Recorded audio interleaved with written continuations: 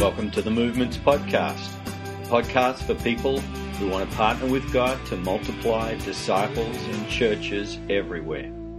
I'm Steve Addison, and today we'll be talking to Gary Stump.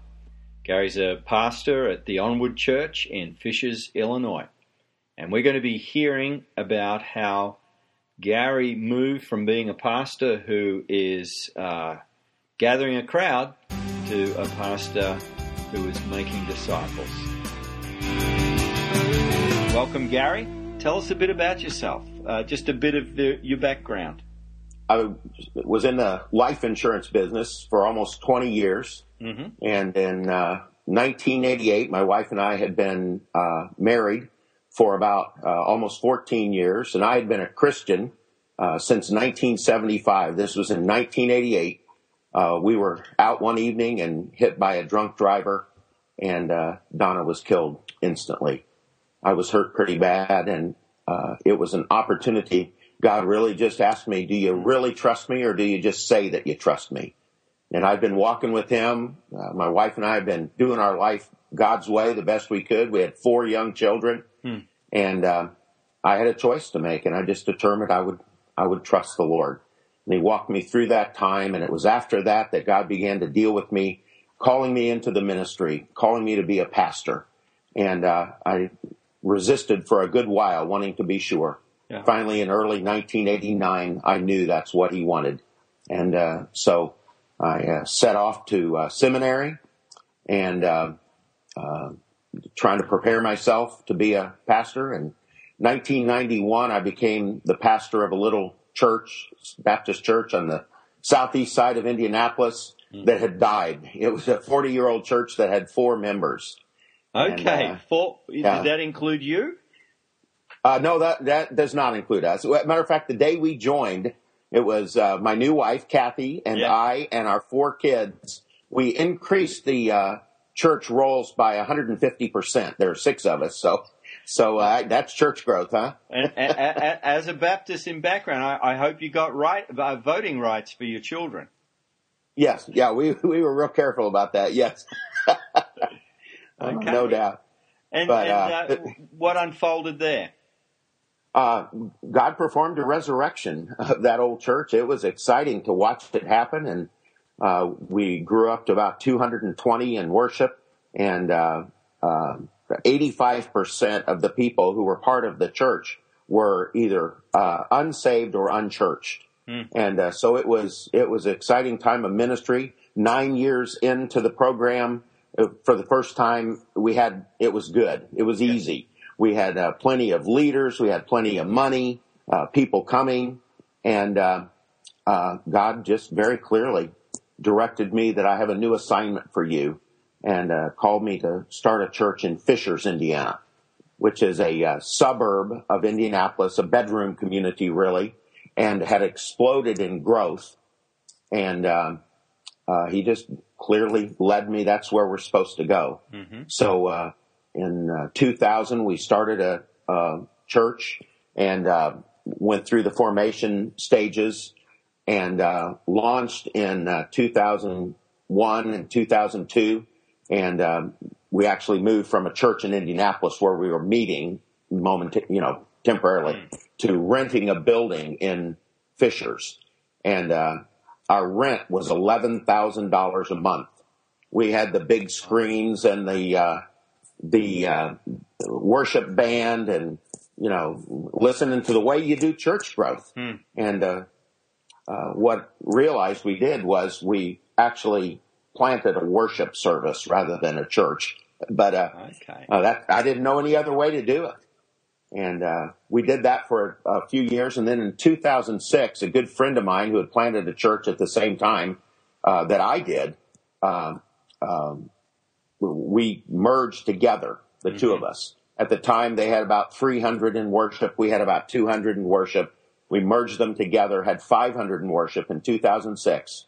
And between 2006 and 2007, or 2011, 5 years, we grew to 1,500 in worship. Over the 10-year period from 2001 to 2011, we baptized 1,000 people, and we launched or helped launch, assisted the planting of 2 churches. So feeling pretty good, Wow, look at that. You've reached the pinnacle. Yeah, there you go. And, we had dozens of staff people, and the total investment of that work was in the neighborhood of $20 million. And between capital campaigns and buildings and then all the regular, funding, about $20 million. It was about that time that I was introduced to the book T4T. Okay. And I opened the first chapter, wrecked me, because it gives the story of what Ying Kai did.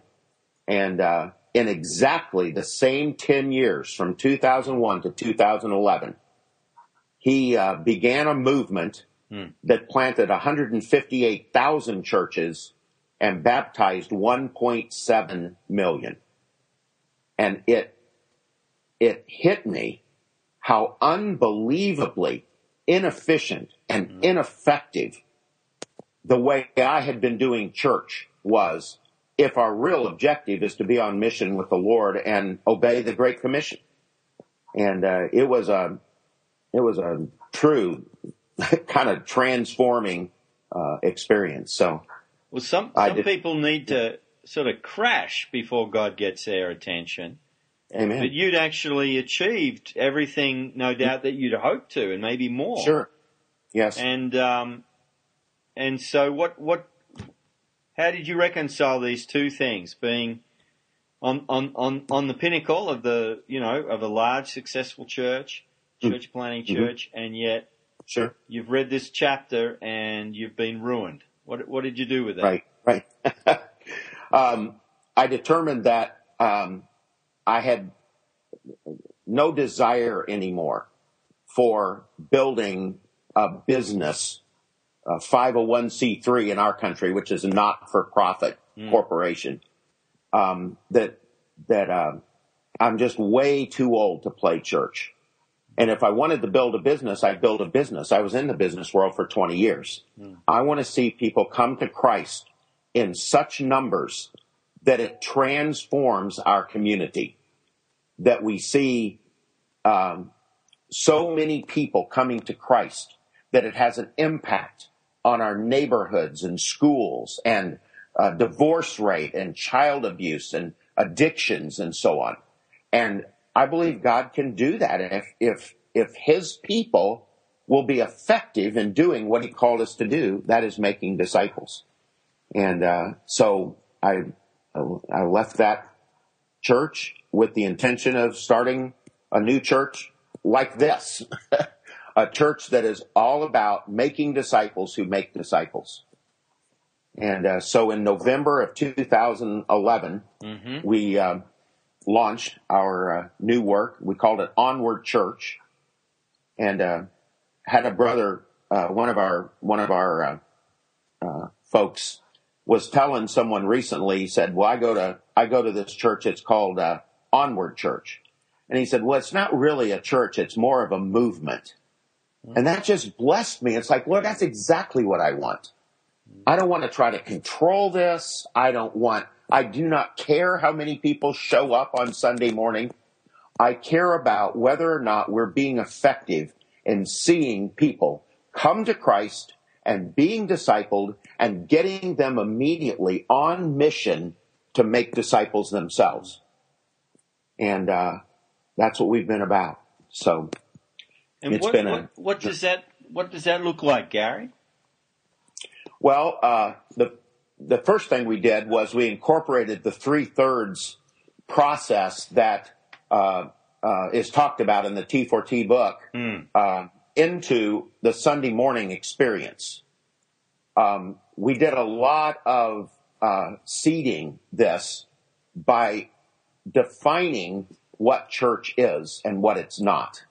And we are very careful. We even tease ourselves when we use terminology like, I'm going to church. I know that's minor. It's just trivial, but it tells the idea that people with a shared culture have to have a shared vocabulary, that they understand what that means. And so we don't talk about going to church. We talk about being the church. And that on Sunday morning, this isn't church. This is the church being the church, gathering for worship and celebration for the Lord.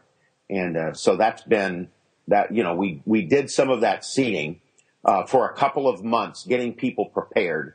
And then in January of 2012, really at the recommendation of Ying Kai, we had a friend who was with him while he was in the States and said, here's what we're thinking. What would you recommend?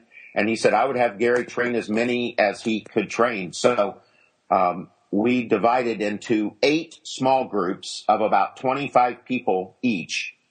And we met every other week, and all of those met in my basement, all of the small groups. God bless my wife, Kathy. She has the gift of hospitality, no doubt. And we met in my basement, and we had developed 8 short-term discipleship lessons to teach people how to make disciples who make disciples. We used the outlines that Ying Kai had provided, and Steve Smith, and some that are available. And then the one thing he said is you have to contextualize, culturalize your lessons. And so we did those lessons. We picked 8 just from a background experience with small groups, that it takes about 8 meetings together before relational capital happens and people begin to connect. So we did that very intense training, 3/3 method, all 7 steps, ending with fish and follow, someone to tell and something to obey every time, and then held them accountable. So between January and June, we trained over 200 people in disciple making. Okay. And then, what sort of percentage of the whole church, is that just about everybody, or? Yes, that is virtually everyone was engaged. Yes, and there were a few that weren't, and some who we trained who had no intention of being a part of our Sunday morning worship, which I could care less. I don't care about that, and I'm tired of measuring my effectiveness as a pastor with the ABCs, attendance, buildings, and cash, and say, Lord, surely the only thing that matters to your heart is whether people are coming to know you and growing up in the faith. So we've tried to stay away from that anyway. Still get hooked. So you trained everybody who was willing to learn, and that was the majority of people. 8-week blocks for each group, and so I imagine, and they're every second week. Right. So on a number of nights a week, you're training your people in groups of about 25. Yes. And by God's providence, we have a large finished basement, and we could fit that many people in our basement. We had the kids upstairs with childcare, and downstairs 2 hours from 6 to 8 p.m.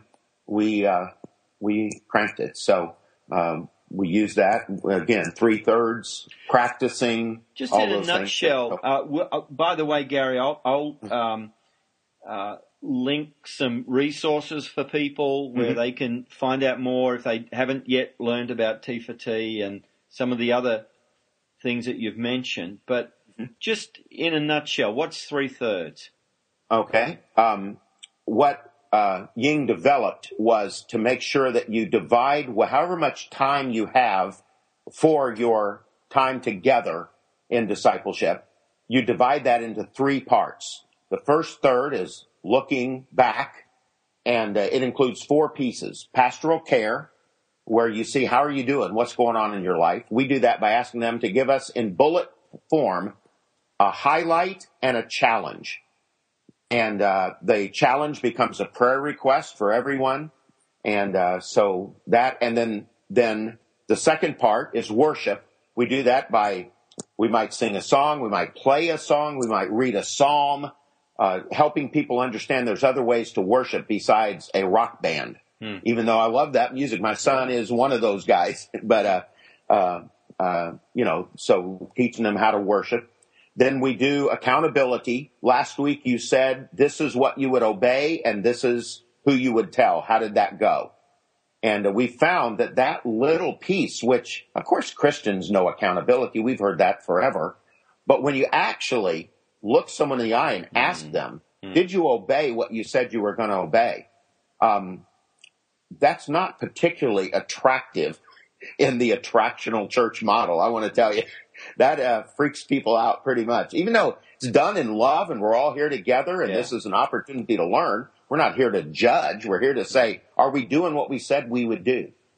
And the way we say it is that for too long, it has been a knowledge-based discipleship.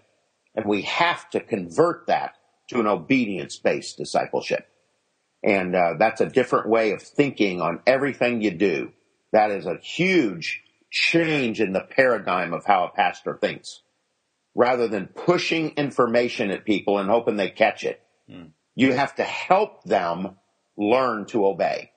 And it's a completely different way of thinking. And it takes a while. It took me a while. I'm slow probably to get my head around that. So you have that piece. And then the final piece is vision casting, where you say, remember what we're doing and here's why we're doing it. A story or something that tells them that. That's the first third. The middle third is the actual lesson. Yeah. And then the final third of your time, so if you have an hour and a half, you have a half an hour in each of those. The final third is for them to work through something to obey and someone to tell, and to practice the lesson with someone else. So now you teach them. So all the time we're teaching from the advantage, not let me teach you, it's let me teach you how to teach someone else. Hence the name Training for Trainers. And so everything you do is now when you teach someone, here's what you say. Don't forget to mention this. You might draw them out and ask them this question. You're constantly teaching from that vantage point, assuming they're going to teach someone else. And so the final third is looking onward, we call it. That's they call it looking ahead. We call it looking onward. So looking back, looking up, and looking ahead, or looking onward, we call it. So now, what's interesting to me, Gary, is you've spent the least amount of time talking about the lesson. You've spent most of the time talking about the learning process. Yes. Does that reflect priorities and the flavor of this? Yes, I think one of the hardest things for a pastor to get his heart around, I mean, you can get your head around it maybe, but your heart, is if whatever part gets cut in time, it has to be the lesson. You have to make sure you do that first third and make sure you get to the third where they practice and come up, fish and follow.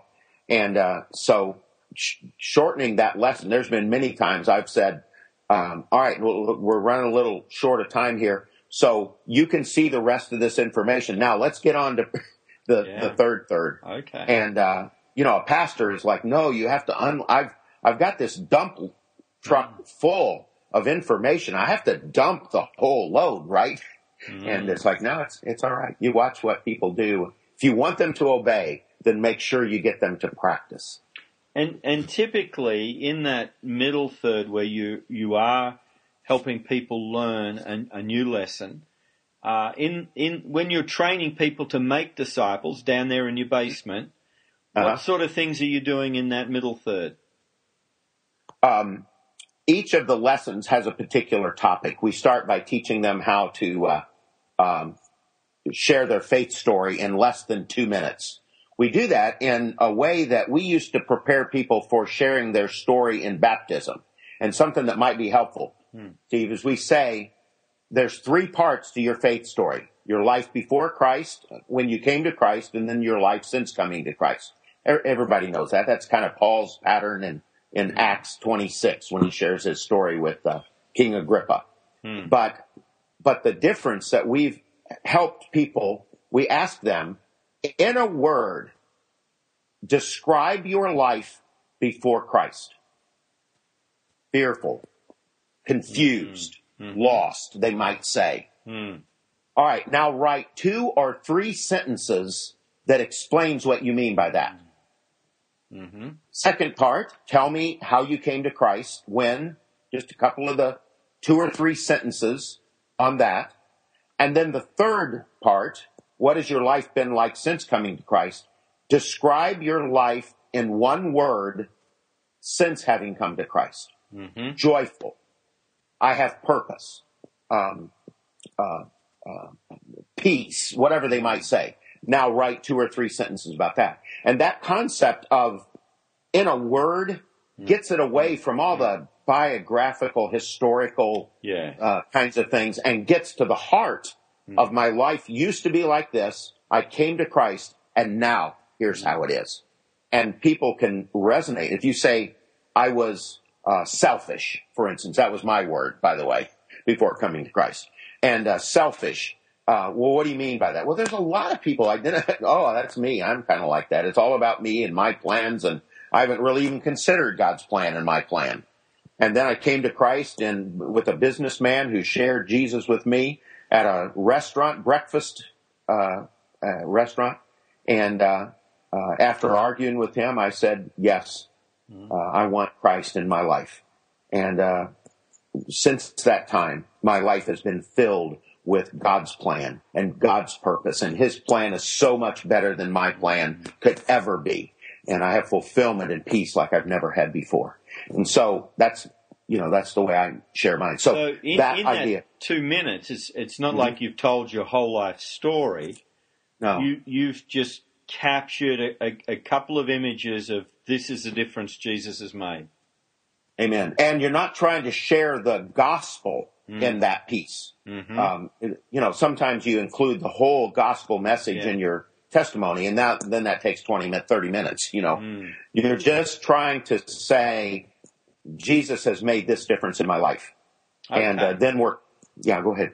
Well, so that's one of the skills that you're down in the basement. I like this idea, the 25 people down there, kids upstairs. Right. So you're teaching them how to share their story. Just treetop some of the other things in the course. Well, we share. We teach them to share the gospel using the bridge. And the bridge was developed, I think, by Navigators. It's one verse evangelism, Romans 6:23. And we thought of a lot of ways of teaching people to share the gospel. We love creation to Christ. It's wonderful. We teach them that as well. But the way, and here's why we landed on that, with one verse and a picture that no one will ever forget. We're not only sharing the gospel in, I believe, a biblically accurate way, but we're also, that is exceedingly transferable, teachable. Once you've shared that one verse and the story with the picture, a person can teach a new disciple how to share the gospel very simply, very quickly. So that's why we've used that as our means of sharing the gospel. I got an email on Saturday night this past week from one of our folks, and she said her son Ben, who's a 6th grader, had a young boy in the neighborhood that was talking about how he believed that when you die, you go to heaven and you come back as a cow or something. And Ben said, okay, it's time. And Ben, by the way, all of our students, we took them through our T4T training first. They have led our congregation, our middle school, high school students. They have led our congregation in so many ways. And so Ben says, all right, I'm going to share with him. So he goes into the house and he gets some seaweed that his dad had just brought back from Korea. And with the seaweed, he spelled the word hell. Okay. Then he got some candy and he spelled the word God. And he took some Pringle potato chips and made a bridge. And he told him, taste the seaweed. This is a 7-year-old boy. And he said, what does that taste like? He said, oh, it's terrible. He said, well, that's because hell is terrible. But God wants a relationship with us. And Jesus is like the Pringles leading to the candy of our relationship with God. And that 7-year-old boy prayed and trusted Christ, and Ben then led him in a Bible study for the rest of the time. And I thought, how awesome that is when we've got our 12-year-olds that can share the gospel in incredibly relevant and effective ways because they are equipped to be able to do that, and then know exactly how to lead him in a Bible study. And so do you also teach, when you train people, you're also teaching them how to do Bible study? Oh, absolutely. Yeah. The fourth lesson is how to study the Bible. Think of a new Christian. They need to be fed. So they've trusted in Christ. They've been baptized. And so lesson 4 is how to study the Bible. And we teach 4 inductive Bible study methods. We call it the STAR method. It's actually known as the Swedish method, where you put a star by anything you observe in the text. Okay. You put a question mark by anything you have a question about or that is confusing. And you put an arrow by anything you think applies to you. And then you have the leader lead. Everyone shares their stars, their observations. Then, after all the observations have been shared in the group, then you discuss the questions, and we just drill and drill. You are not allowed to answer a question unless you know the answer from Scripture. So you have to answer the question with Scripture, or it's perfectly okay to say, that's a great question, I don't know. Let's do some research and we'll talk about it next time. And then the arrow is something that you think applies to you, and we teach them to help the folks craft an I will statement that we coined this word, I don't know, maybe someone else, but we use the word, your I will statement has to be obeyable. You have to be able to obey it. So after they share their I will statement, the rest of the group, they vote thumbs up or thumbs down on whether the group thinks that is obeyable. Because they'll say things like, I've decided I'm going to love my wife more. And everybody will go, no, thumbs down. That's, how do you know it a week from now whether you've done that? So they'll craft something like, I will love my wife more by helping make sure I get the kids in bed for her every evening. Or I'm going to clean up the dishes after dinner every night. Something that is obeyable, that's specific. And someone could ask them next time, how did it go cleaning the dishes every night? And, exactly. And the leader records the I will statements. And so they know next time you're going to be asked, you said you would, how did that go?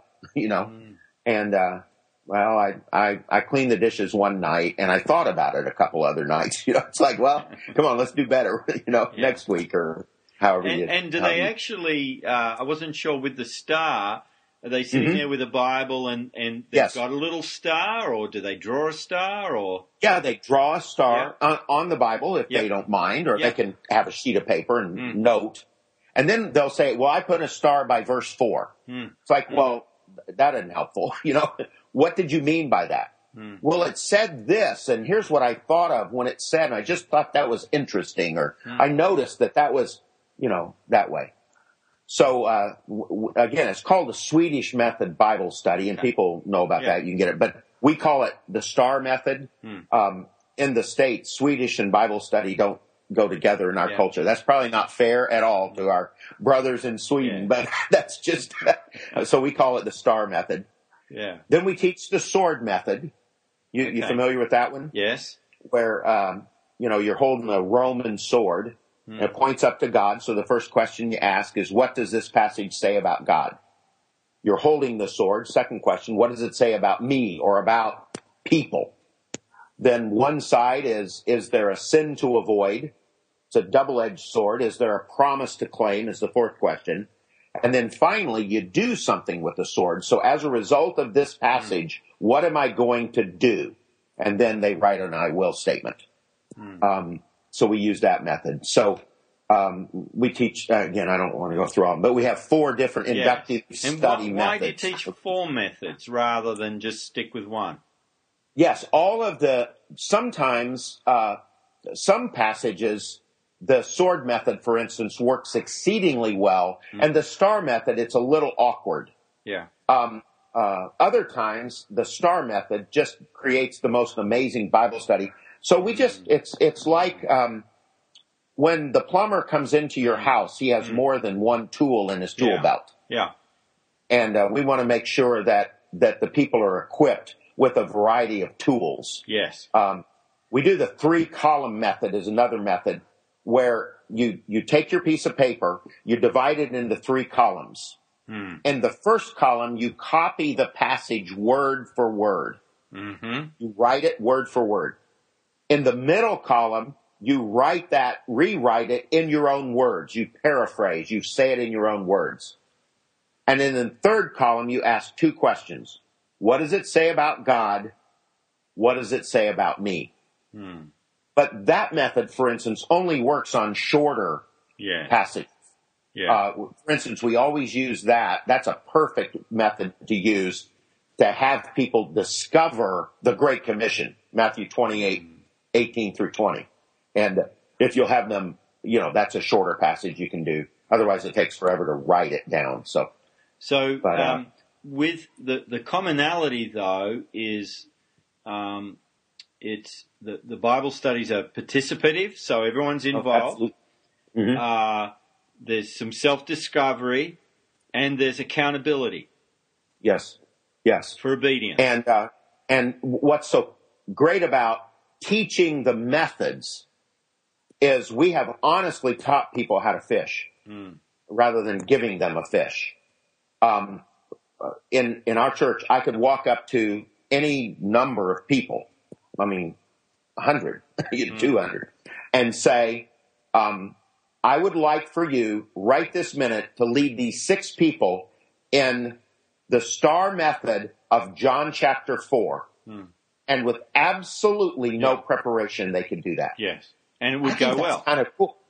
Yes. Oh, it'd be a great study. Yeah. Absolutely. Just employing the methods they've been taught. Yeah. And of course, sometimes people share things that are, out of line. But by the way, that happens in every Bible study. Yeah. The Bible studies I taught, people came up with stuff that wasn't right. It's like, it's all right. We trust the Holy Spirit and God's word. And then by employing the methods correctly, you will correct because you're constantly drawing people back to the text to give the answers rather than the expert having the answer. And that's just been an exciting thing to watch that happen.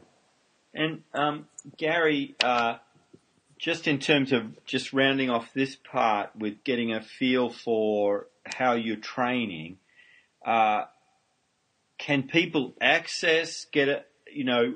sometimes people, prefer not to give out all the materials unless they're able to train people properly in them. Do you make the materials available? Yes, I do. We want them available. Obviously, what we've done is we've taken the 8 lessons and my right-hand man, Ed Watson, is a lifelong teacher, educator, principal. He coached sports and even taught in college. And Ed is tremendous as thinking like a teacher. So every one of the 8 lessons have a step-by-step lesson plan that literally open the book and follow the instructions, and you will have a great. You could teach someone the lesson. What we found, by the way, and this kind of comical, is that the ladies say, "This is amazing! It works so great! I just followed the instructions, and it was awesome." We give the guys the same material, and they say, "I don't know how to do this. I'm not sure what to do." And I tell them, would you just read the instructions? Us guys think we can do it without reading the instructions, and they're right there. Just read the instructions and watch what happens. And so we have the lesson plan laid out step by step. On the blog, we can post a link to where people can go and have a look at the lessons? Sure. Great. Absolutely. That's excellent. Yeah, it's, there aren't any original ideas. It's just how we've tried to culturalize. Yin Kai says that one of the essential lessons is persecution. And in America, I can't bring myself to use the word persecution in suburbia America. But what I have learned is that you have to be willing to pay a price. Yes. And we've found that disciple making is not something you can add to your already busy schedule. You have to change the way you do life to include time for disciple making. And that is a cost that people have to honestly examine, count the cost. And that seems trite when you're talking about people around the world whose cost is literally giving the lives away. But the truth is, if we're not willing to count the cost, we won't make disciples. And the cost in America and where we live is not persecution by any means, but rather the sacrifice of giving up the time to actually engage in what God's asking you to do. Gary, just paint a picture for us. We've sort of spent some time on the training. What's been the fruit of the training? Sure. Well, so a year ago, right now, we finished that first round of training. Since then, obviously, we've continued to train. I think maybe we've trained crowding in on 300 people. I would say me, we, Ed and I and our team. And then our folks have launched out groups from that. So our first generation, after we trained those people, they formed 50 groups. And they were going to take people in Discovery Bible Studies through the Gospel of Mark. Some of those groups, probably a third of the groups, were them taking other Christians through disciple making, the short-term discipleship lessons. But a lot of them were Discovery Bible Studies with neighbors and friends and so on, and to take them through an 8 lesson of the book of Mark, through the Gospel of Mark in 8 segments. Okay. And so again, that 8 it works for us in our context, our cultural context. Shorter than that, you don't seem to get enough done, and longer than that, people are hesitant to make a commitment. So what we found is that we hadn't drilled enough the cost. And a lot of those groups that they promised, that they planned, that they started, kind of disintegrated in last summer. So we got through the fall, continued encouraging the groups that were started and so on. And by this January, we started a new series. And what we did was we said, we know by statistical data that people are interested in knowing and understanding the Bible, what the Bible has to say. Lost people, a huge majority of them, are interested in studying the Bible and would study the Bible if a friend would invite them. So we took that idea, we took the 8 idea, all the inductive Bible study methods, and we chose 4 chapters from the Old Testament and 4 chapters from the New Testament to give people an overview of the entire Bible. Then each week I would write about 2 paragraphs that we told the leaders, just read these 2 paragraphs to your people to set the context for that chapter you're going to study that day. And so they would read the introduction, literally a minute or 2, introduction. Then, so the way to begin is with Genesis chapter 3. So the chapters we chose were Genesis 3, Exodus 20, which is the 10 Commandments, Psalm 103, which is David describing the character and nature of God. Sometimes the Old Testament people think, they have this idea that the God of the Old Testament is cranky and angry, and then he got nice in the New Testament. And David describes the character of God and how kind and compassionate and loving, and how he delights in forgiving. And so that's Psalm 103. And then I think to summarize all the prophets, Isaiah 53. So those were the 4 Old Testament chapters. The New Testament, we did John 1, Matthew, the end of 27 and all of 28. So we get the death, burial, and resurrection of Christ and the Great Commission. As the church launched, then this guy by the name of Paul came along, wrote half of the New Testament approximately, and maybe the greatest of his works is Romans chapter 8, and how you live in victory in the power of the Holy Spirit. The victorious Christian life is found in Romans chapter 8. And then to culminate the end, we had him read Revelation 20. And you have the establishment of Christ's kingdom, and then, importantly, in the 8 weeks with the great white throne judgment. So, you know, after these 8 weeks together studying the Bible, you know, all the way along they've been sharing the gospel because they've been equipped. But if not before, surely by now you're ready to put your faith in Christ. That was kind of the thinking. People are interested in end times. We didn't get into all the detail. And, you know, Jesus is coming back and then he's going to judge the world. That's the point. And so what we found, that exploded with interest. And we have right now, I can't count them all. I don't know. It's just too hard because we have 3rd and even 4th generation groups that have started from this through the Bible. And we have something over 100 groups. We estimate we have about 500 people in Bible studies from that. And over half the people, or approximately half. Again, these are being as fair as we can. Yes. With the numbers, because I don't want to fool myself. That's one of the things I've asked our leaders to keep us accountable, that we're not pretending things are happening if they're not. But we estimate around half of the people in the Bible studies are lost. So it's been tremendous leverage and traction from that idea. And honestly, it was like a whole bunch of, you know, God leading, and we didn't have a clue what we're doing. We're just making it up as we go along. And this has really captured people's attention. Our folks feel competent in being able to lead these studies effectively, and the folks are interested in getting an overview of the Bible. Because otherwise, how would you do that? I mean, you know, how do you, what do you invite someone into Bible study and the next 322 weeks you study from Genesis to Revelation? How do you do that? And so we've done it in a way they can kind of bite-sized where they can figure out how to do that. So, and again, Gary, we can provide a link where people could have a look at that process. Absolutely, yes.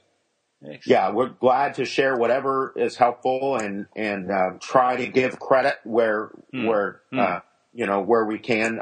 We didn't invent any of these methods. We sure didn't invent any of the scriptures, but however we can be helpful in.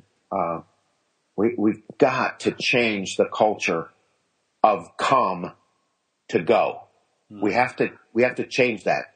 And I know you know, I'm preaching to the choir, but inviting people to come is incredibly inefficient.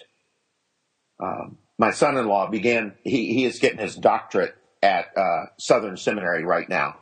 And he's part-time with us doing leadership training and development. And he did some research and found out that by the middle 2nd century AD, the division between clergy and laity was beginning to emerge, where the clergy did the ministry and the laity kind of show up and applaud and give so he can do the ministry. And that was happening by mid-2nd century. So we have hundreds of years of tradition doing church the way we're doing it. And I just think we have to find a way of being more effective, enabling the church to be the church. And Gary, right now, you and the others on the team you say you've got about 100 groups meeting, Mm-hmm. and about 500 people, and roughly half of those people aren't followers of Christ. They're not saved. Yes, right. And they're in Discovery Bible Study. Well, what's going to... So as they... This must be going on as we speak, but as they progress through the studies, what's happening? Are people coming to know Christ? Yes, they are. And again, one of the things that I've struggled with is, I don't know if that was a cultural thing or just a gifting thing, but Ying was so good at meticulously keeping records. And we're trying. I mean, Ed Watson is a record-keeping guy, but it is... in American culture, I don't know. It's just really hard to get the actual data. But we are seeing people come to Christ. And so we ask them for, who have you baptized? Yeah. Which, by the way, is a whole nother issue. It was a revelation to me. I'd never thought of this before, that the Great Commission is more a command for all Christians to be baptizers than it is a command to be baptized. Yeah. It's really not a command to be baptized. It's a command to be a baptizer. Yes. Of course, you're to be baptized. But so we have unleashed people to baptize, remembering that you're not baptizing people to free agency Christianity, but that they are connected to a local body of believers. And that local body can be in... they can gather on Sunday with us, or they can be in any group where they're doing the 9 key functions of the church that we find in Acts chapter 2. And so anyway, that we're seeing baptism. Last year we had 60 baptisms our first year, and this year we've got a good start. I don't know the numbers honestly right now, but this summer I'll let you know. But my thought is if we do not see exponential growth in actual baptisms, then I believe that's got to be a way that we consider whether or not we're doing what we say we're doing, So stay tuned. I'll let you know. But we are seeing people get baptized. And by the way, we don't have a baptistry, nor do we ever plan on having a building. That's just my heart, is that I can get through the rest of my ministry without ever having a building. So... people are giving their lives to Christ. That's happening in the groups. Then in, I guess, the context of the group, they're finding a way to get baptized. Yes. What's the discipleship plan beyond conversion, baptism? Yes, once a person comes to Christ, then it's the one who was there when he or she trusted Christ. It's their responsibility to take that new believer through the 8 short-term discipleship lessons. So immediately, we drill this. When someone comes to Christ, before you leave, there's several things that you have to spend time with them. First of all, you have to teach them their own faith story. And a 5-minute-old Christian has a faith story. What was your life like? How would you describe it a half an hour ago? What did you do? And how do you feel now? And there's your faith story. Yeah. Then, all right, I just shared the bridge with you. I want you to share it back with me. Explain it to me. And then I need to talk to you about who are you going to tell? And, my brother, I'm going to call him on the way home. I'm going to go home and tell my mom, whatever it is. So who are you going to tell? And then I need to talk to you about baptism. And when you start talking about baptism is not in, we used to have, we'd have baptisms in front of, we had 3 services, but we'd have maybe 800 or 900 in the biggest service. And someone's getting baptized. And the truth is they know exactly 5 people in that auditorium that morning. That's your oikos. That's who people got baptized in front of in Acts chapter 2. And so who's your oikos? Let's go. If you start saying baptism and they're thinking in a church, in a baptistry, in front of a whole bunch of people, it freaks them out. When you say, would you be baptized in your home?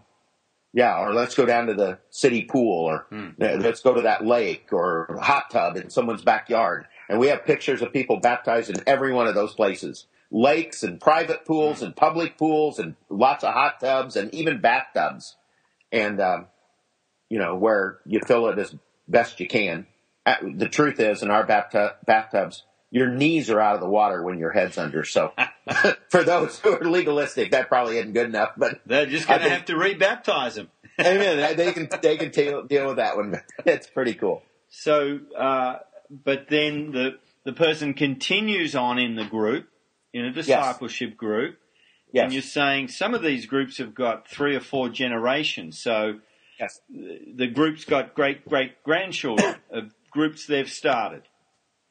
Yes, they do. And so someone started a group and they're training them. So it's obviously the objective is for each leader to stay in touch with 4 generations. And that's 2 Timothy 2:2. Mm-hmm. Paul to Timothy, to faithful men who will train others. And so that's the objective. So I'm trying to stay somewhat in touch, at least have availability to that 4th generation. And but you want them connected to the person who is discipling them. But we're here as help, or what I get a lot and our folks get are Bible questions. Hey, in Bible study, we had this question. Can you help me with this? Give me some direction. Well, look up this passage, look up that passage. Here's a resource kind of thing that we're able to help with that. And we do have, the generations of groups. Now, the next dream is that those will become generations of churches and not just groups. And, we wanted generations of Christians. We started seeing that happen. Then we want generations of groups. Now we want to see generations of churches. So we are right now launching our first church that's officially a church. Bill Smith said one of the keys to church formation is name it and claim it. Once they name it as a church, the people begin to own that. Now, I'm not an expert on that, Steve. You are, but I don't know what else to do. And so listen to my mentors and say, all right. So I'm just the guy who listens to Bill Smith and agrees. Yeah, there you go. There you go. Bill knows his stuff. He sure does. And so we have the church at Inslee Place, which is one of our biggest neighborhoods in Fishers. And that church planted pregnant because the leaders who will launch the next generation church in that neighborhood, by the way, they live in that neighborhood. They're part of this initial church plant. They were navigators trained. They went to Laos as short-term missionaries, came back and are looking to start a church, but they said, I don't know how to do this. So they're learning how to do it. And in this church, there's about 12 Christians and 40 lost people who attend at different times. They're not there every week, but then they're all neighbors of this leader who's lived in that neighborhood for years, has a great secular job, and just knows his neighbors, cares about his neighbors, invites them over, and it's exciting to see that happening. And so we are working through what should the bylaws look like in a church like that in America. I believe that 2 pieces from our vantage point that need to be included in this process. One is that these churches need to be formed as not-for-profit corporations so that the giving is tax deductible. And that's something that just as part of our American church culture, your gifts to the church are tax deductible. And so we need to be able to provide that. That's not issues other places, I know, but I think it is in America. So we're working through how simple can we write the bylaws that guide the operation of the church without becoming cumbersome and intimidating. So Gary, you've got, I think, from what you're telling me, your groups, your discipleship groups are functioning as church. Mm-hmm. They might even refer to them, but they're also part of a wider entity that is legally recognized as a church. Is that right? Well, our intention would be each of the house churches, I know I've been taught by some of the missiologists that when you have a group going, you designate that with a dashed line, circle. And as you begin to do more and more of the functions of the church, that there's a point where you make the dashed line a solid line, and that's when it becomes a church. Now, I know some of that is just getting our folks to think from a new paradigm. But when you do that, that's when we're saying that house church, we'll use that word. I don't mean that in a technical sense. I mean it more in a general sense. That house church, we're helping them become a registered corporation, not-for-profit corporation, operating as a church. And then still a part of the wider church network. And the reason we came to that conclusion is we could operate under our onward umbrella. But we realized that if this is really going to be exponential, the managing of the funds would become overwhelming. You'd have all these separate accounts with, offerings every week, and it's like, no, the church should take care of that. So let's do that. And someone says, well, there'll be dozens or hundreds of these little house churches formed as 501c3s. I said, there are already hundreds, even thousands of little churches all over our state that have 5, 10 members, old churches that have died. What difference does it make? It keeps our bureaucrats busy. That's what they're supposed to do. It gives them jobs to do. I mean, it's legal what we're doing. The issue is we want to find out how to do that the best. So we're working through that right now. That's the fourth field, the 4 fields, and the fourth field is church formation. And in the States, that's been something that I've struggled getting good input on that. But it's something that I think is, as I've prayed about that and thought about it and we discussed it, I just think that's going to be critical that we can help these churches form into churches. But do you also envisage that some of the groups could, have those 9 functions of a church, but remain under the umbrella of, the larger church that you've got? Absolutely. Yeah. Yes. It's a both and, not an either or. Yes. Yeah. So, and for those that do that, you're saying some of them will be meeting as groups in the community, but they're also free to participate in in a larger public worship. You're still running that? Yes, absolutely. And what our intention is that as these groups birth out and churches birth out, that by relationship, we will help them find places to meet on Sunday morning in numbers around 150. And the reason for that is that there are dozens of places in our community that a group of 150 people can meet and rent week to week at a very inexpensive cost. Hotels have that,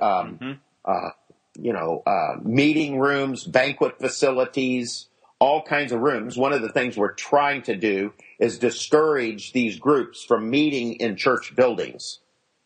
And the reason is if you meet in a church building, you're still saying, well, you do need a church building.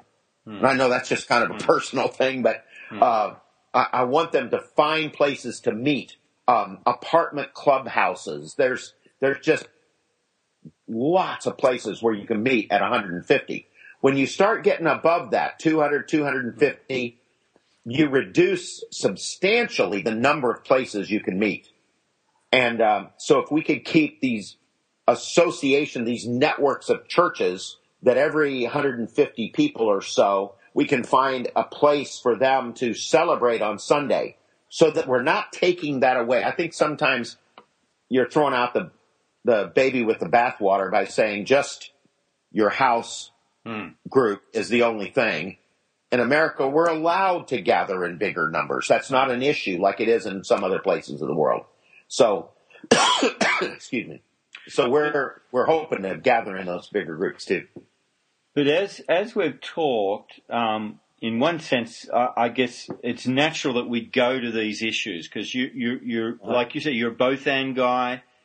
But what I've heard is what's really driving this whole thing is not the legal thing or how big the church should be, or it's really we want the gospel. We want to train people to get out there and share the gospel, make disciples, form groups that can become church.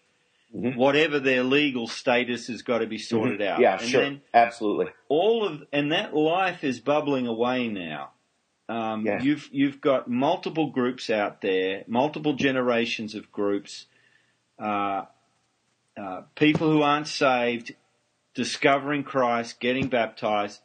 Yes. And so that's what's motivating and driving this thing. Right. But at the same time, you're trying to think strategically, okay, how can the legal side, the organizational side, the building side, how can that all just catch up and facilitate this? Right, right.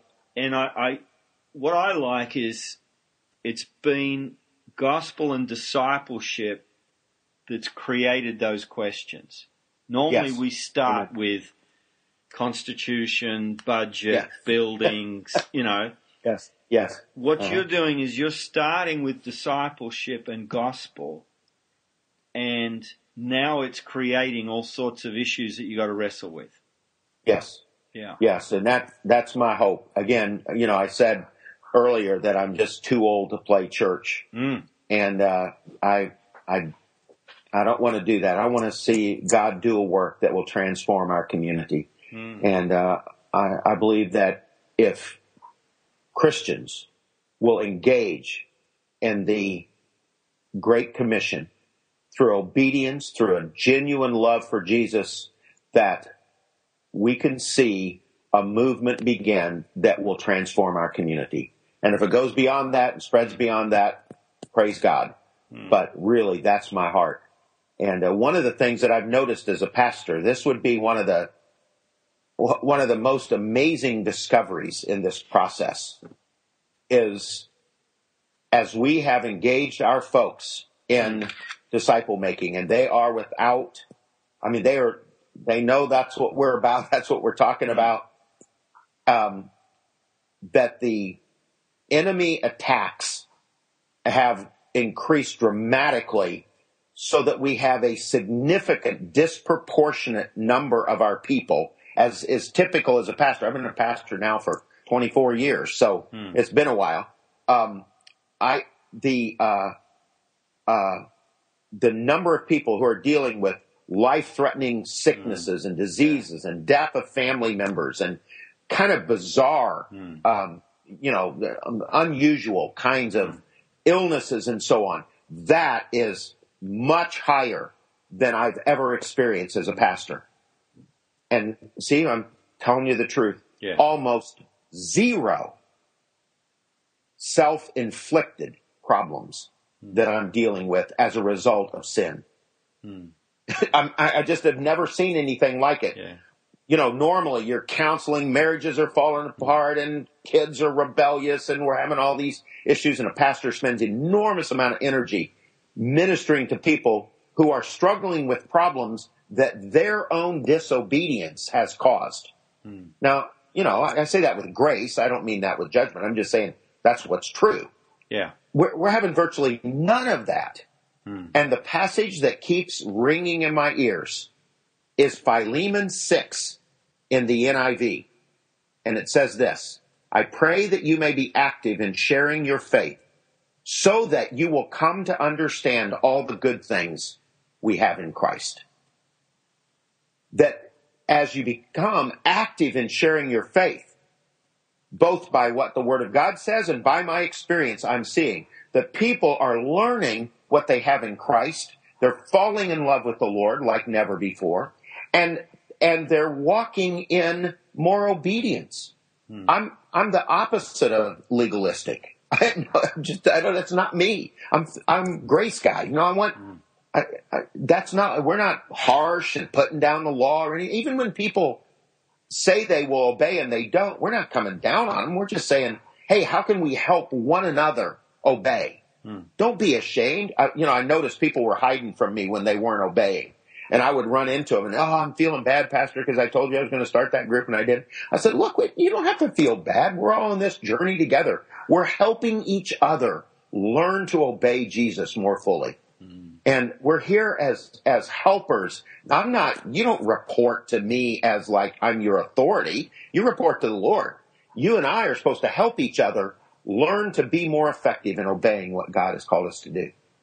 And that's been a neat experience. So just from a practical standpoint, I encourage pastors to consider what we're talking about, because that's been amazing to me to watch that, where it's been, a lot of people who are sick, but not people who are dealing with problems they've caused for themselves. Yeah. So it's been a really neat thing to see. Well, Gary, Jeff was right to connect us. It's been just a real treat to talk to you about these things. And I appreciate your ministry, Steve, and read your books and just encouraged to be able to talk with you today. And no agenda here other than just encouraging my fellow brothers and sisters in Christ that I believe this is what the Spirit is saying to the churches.